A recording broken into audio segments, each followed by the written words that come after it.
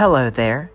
This is Bree's Bestiary, a doorway to the unsettling, the unexplained, and the unknowable. I'm your hostess and favorite semi-professional monster hunter, Bree Poitras. Thank you for letting me in.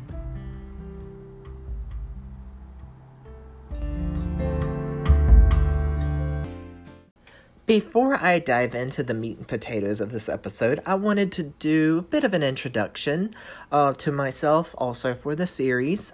Bree's Bestiary started as a short, episodic, written series I'd been doing on Instagram for the last several months this year, and I decided to take a shot at transitioning it into an audio format.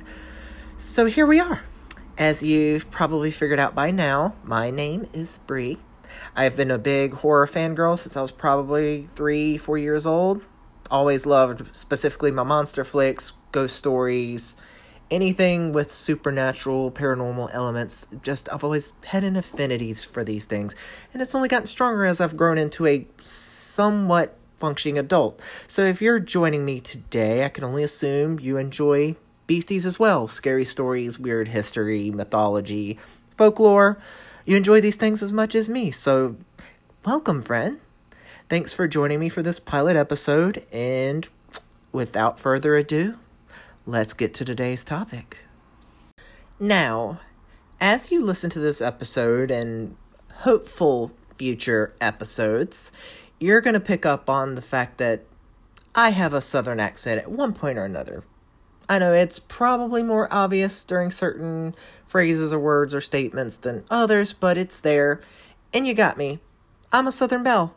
I was born and raised in North Carolina, lived there for the first 25, 26, 27-ish years of my life, and so I figured it would be absolutely appropriate to start this podcast series off with a North Carolina tale. I specifically want to head to the western part of North Carolina, part of Appalachia, which if you know anything about Appalachia, you already know it's filled to the brim, absolutely teeming with ghost stories and legends.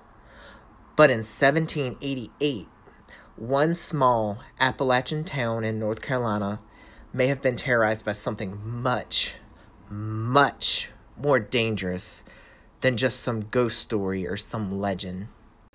Dillsboro, North Carolina. As previously mentioned, this was an extremely small mountain town. Let me put it this way. The town's never had a population of over 300 people at any point, even in the year 2020. So you can only imagine how isolating it was in the year 1788. That's when the Alford family moved there. The patriarch of this family happened to be a doctor, and he was a successful one at that. The family seemed to immediately kind of settle in with the community. They had a nice large house. It was a beautiful manor, led to some envy and gossip amongst the neighbors.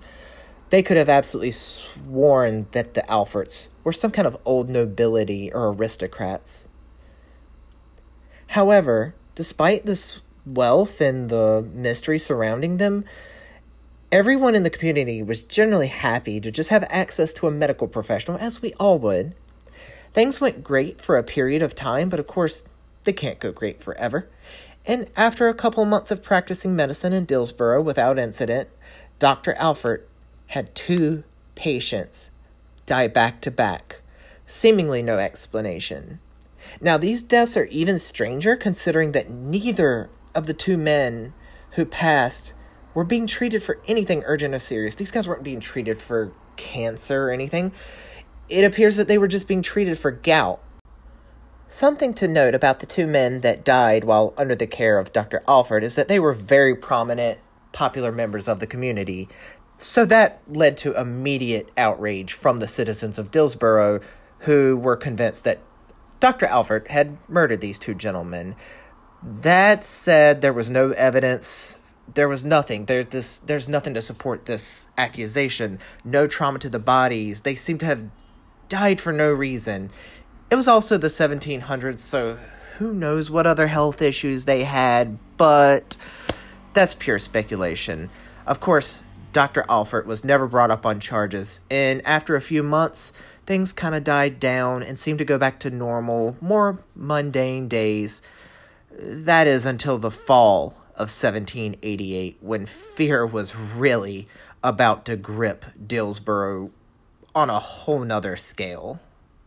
Late one autumn night, a young mother was checking in on her sleeping children, and all seemed peaceful until she went to check on her infant daughter.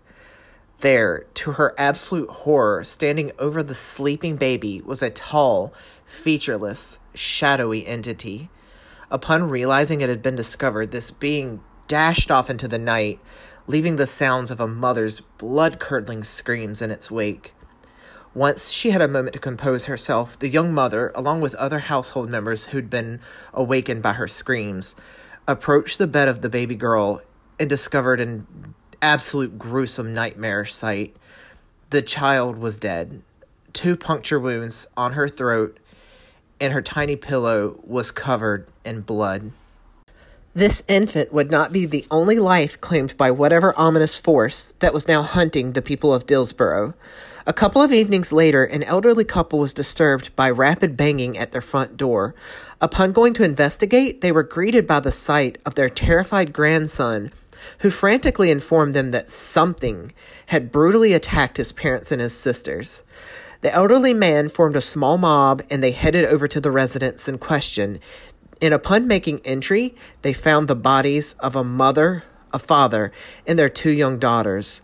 As with the infant girl, all 4 people had seemingly died of blood loss, and each of them suffered puncture wounds to the neck.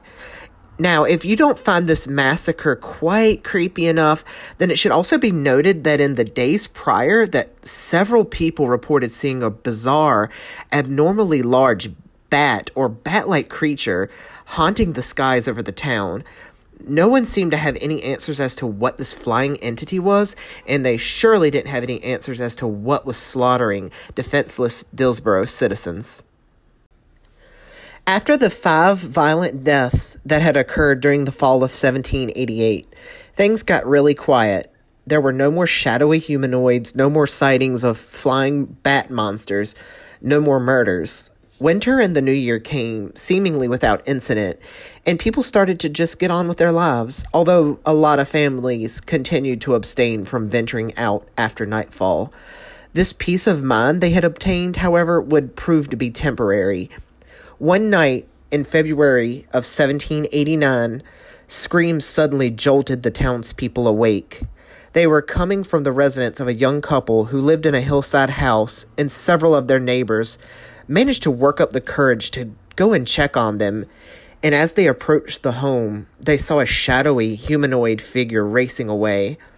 The group of concerned neighbors entered the house, but they were too late. The couple was already dead, and like the 5 victims from the previous year, their throats had bite-like puncture wounds all over them.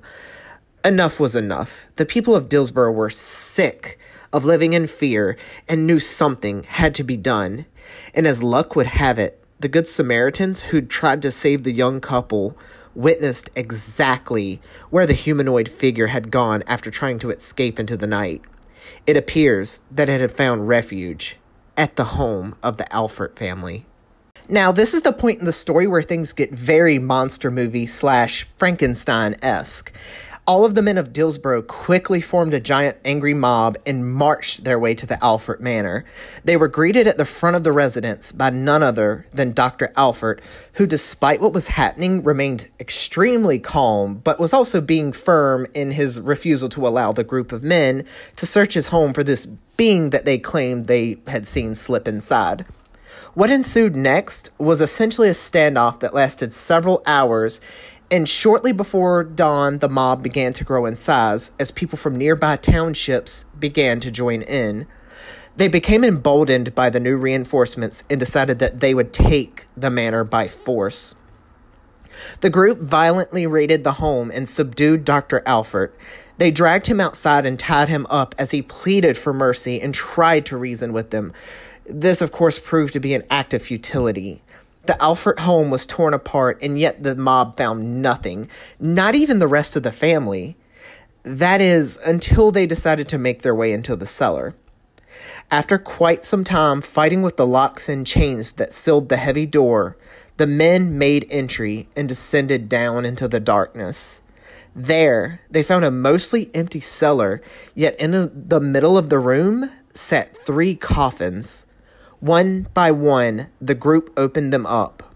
The first 2 were empty, but upon opening the final coffin, they found what appeared to be the body of Mrs. Alford.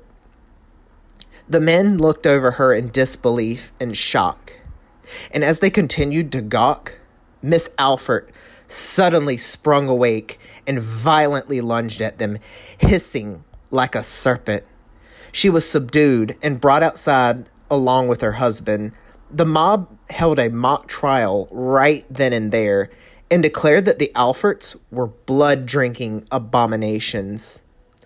Then the couple, without further due process, was hanged from a large tree directly in front of the home.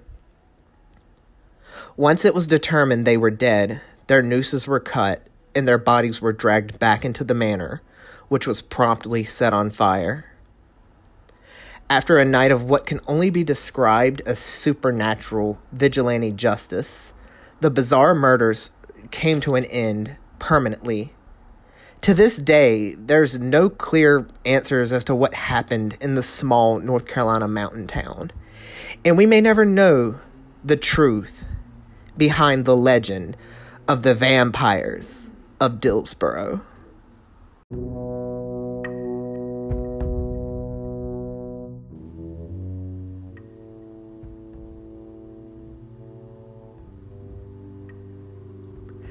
And that is our story for today. Thank you once again for giving this pilot episode of Bree's Bestiary a listen. And I, of course, hope you enjoyed it. And of course, I also hope you'll return for more in the future.